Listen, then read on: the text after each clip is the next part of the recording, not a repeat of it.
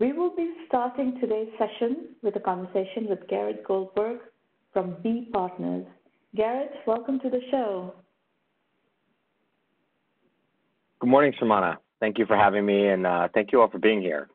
Unprecedented times we're in, for sure. Garrett, let's get you acquainted with our community. Tell us a bit about your background as well as about B Partners. You bet.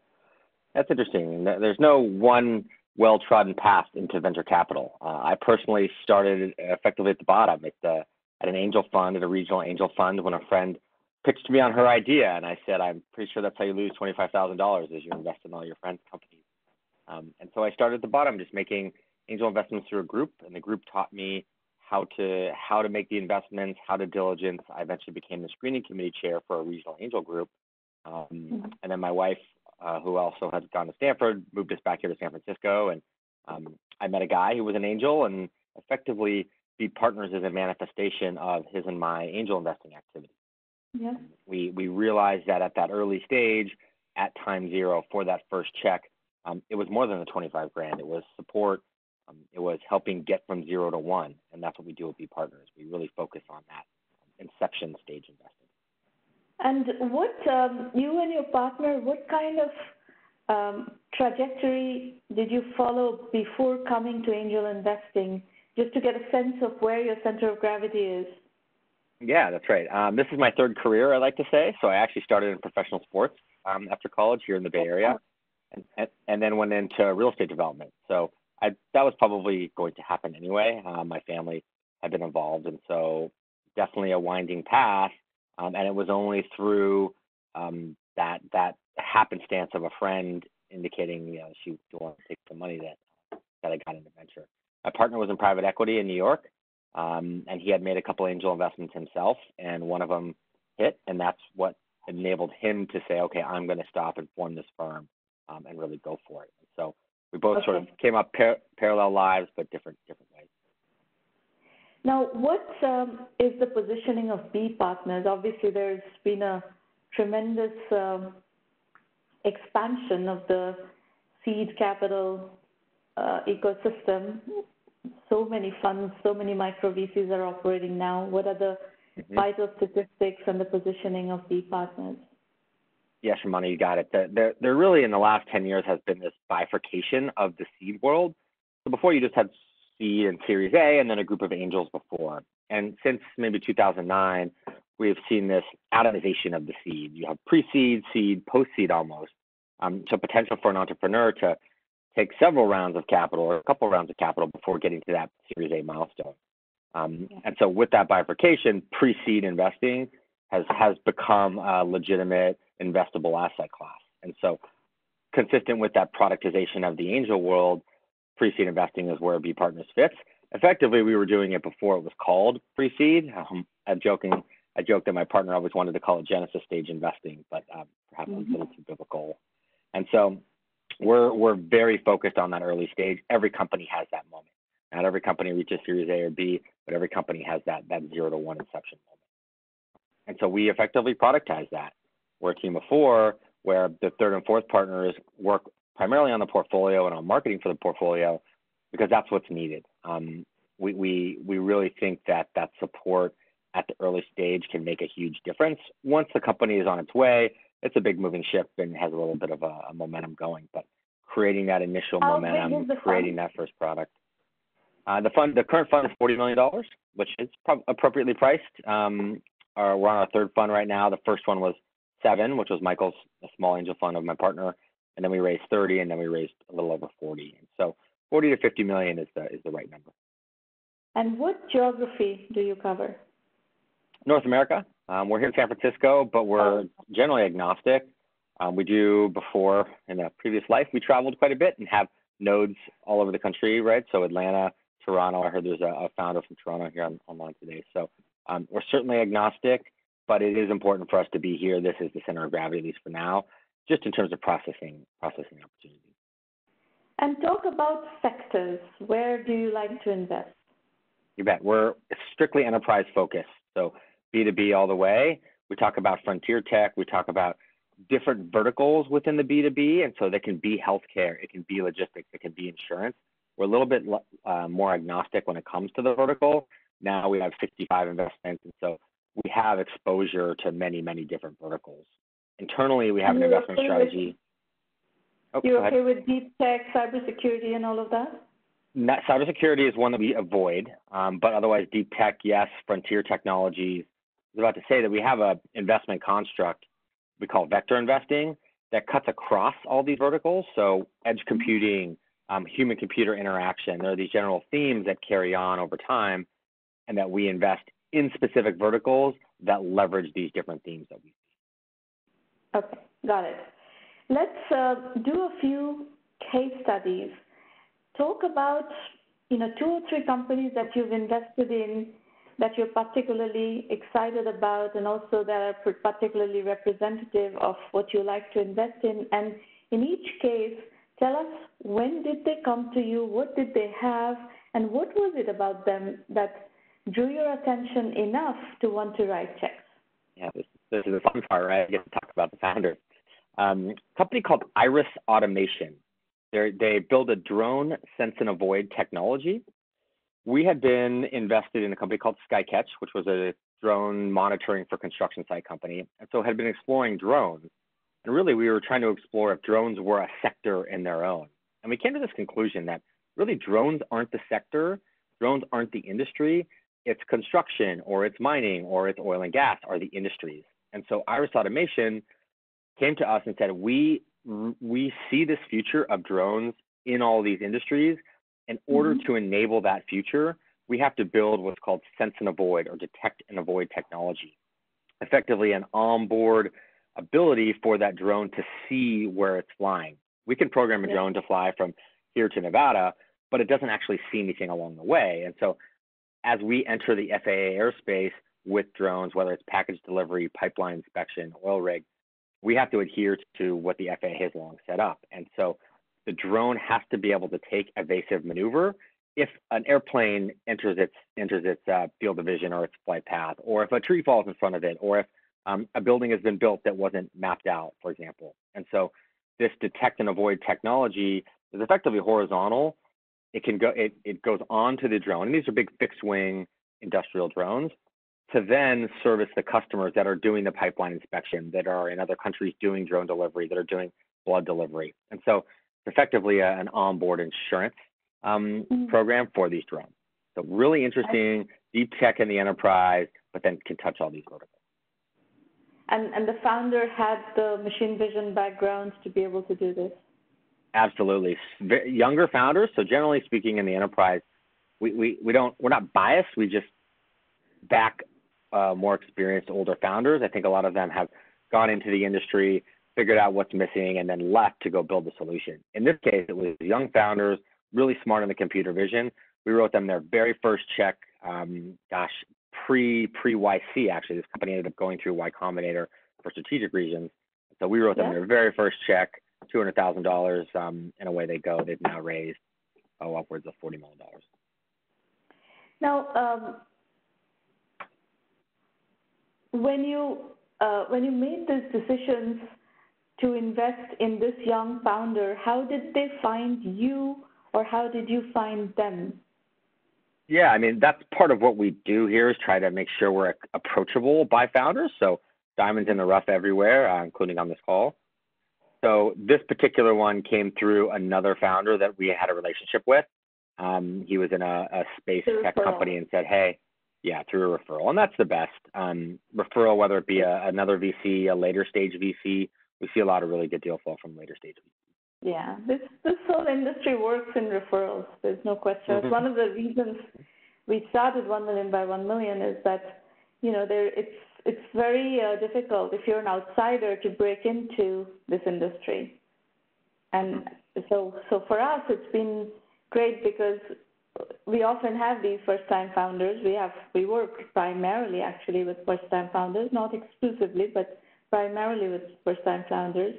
And if the project is at a certain stage and we consider it fundable, then in half an hour, I can provide 25 introductions that are relevant to that company. We work with hundreds of investors, and they will look at what I send them, whereas these people cannot get to those investors by themselves. And that's part of what bothered me very much, is that there are very interesting first-time entrepreneurs out there. In fact, all these big success stories like Zuckerberg and so forth are all first-time entrepreneurs, right? Mm-hmm. Yeah, that's right. It's interesting. We talk a lot about that as we have matured as a firm into our third fund now. We've backed a lot of first-time founders along the way, and we definitely notice a difference between first and second, and that all that does for us is mean we know what we need to focus on with the first-time founders. It's slightly different. It's about the reception of the information too, and so we notice a difference, and we've adjusted our game in appreciation for first versus second-time founders. Yeah. Well, but in the enterprise, though, as you said earlier on, there are a lot of very good repeat entrepreneurs, people who have already had exits and sold in the enterprise. They have great domain knowledge. They come back in with a really strong proposition, and that category gets a tremendous amount of investments because they have the investor relationships also who fund them again and again. So let's do another maybe couple of case studies of what you've invested in, just to get a flavor of the kinds of companies you're invested in. Sure. One area for us that we really like are B2B or enterprise market networks, which is an evolution of the marketplace, a SaaS-enabled market network. And I think our firm's formed in 2009. It's fast forward 10 years. It's not enough to necessarily either just open a marketplace and say, hey, we're a marketplace, we're open for business, because most likely you're not the first one in your vertical, you're not the first one in your industry, and it's too noisy out there. Simultaneously, it's almost not enough to just have a straight software product. So many of the things that have been built, the tools are out there, and if they are, they may not be a venture scale billion-dollar returns. I know we're going to talk about that later. And so what's interesting for us is where we get to a SaaS-enabled marketplace.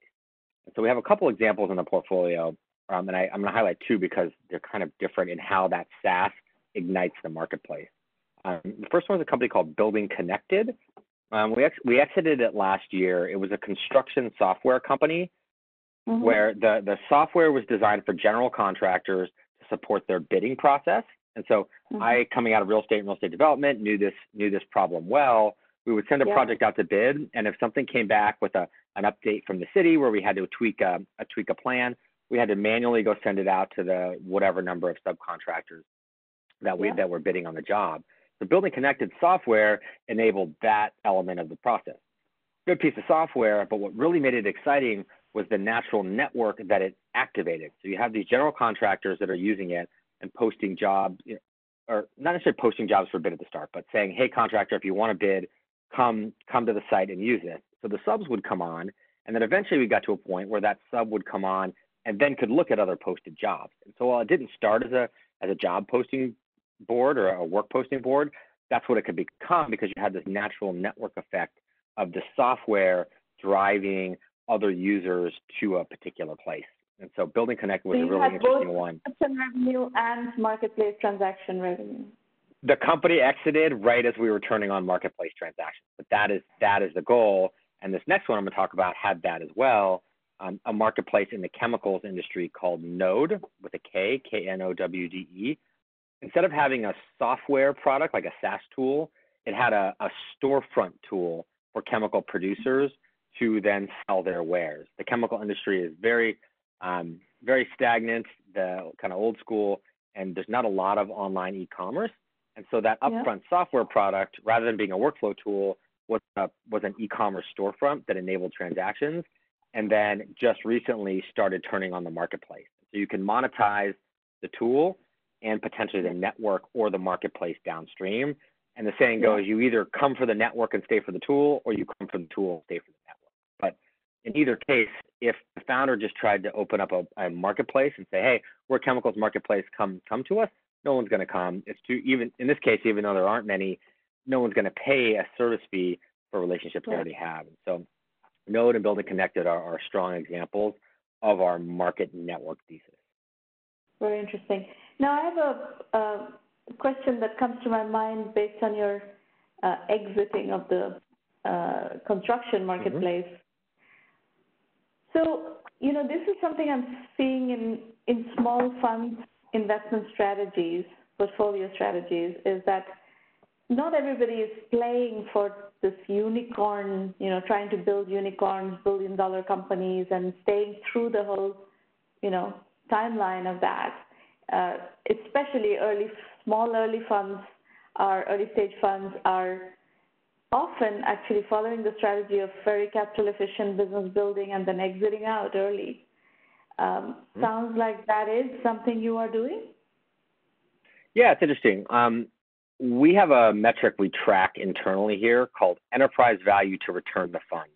It's simple math. It's a $40 million fund divided by our percentage ownership, call it 10%, equals $400 million. And so we target an EV to return the fund of sub $400 million, which means we have to own more than 10% upon exit.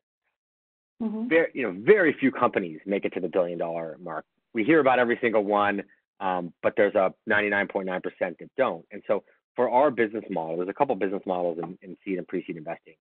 Ours is having a concentrated portfolio approach where if and when we do get that $1 billion outcome, it's going to return the fund 3 or 4 times. What we can't do is have our one amazing shot on goal that goes to $1 billion only return half the fund. That's not a winning business model.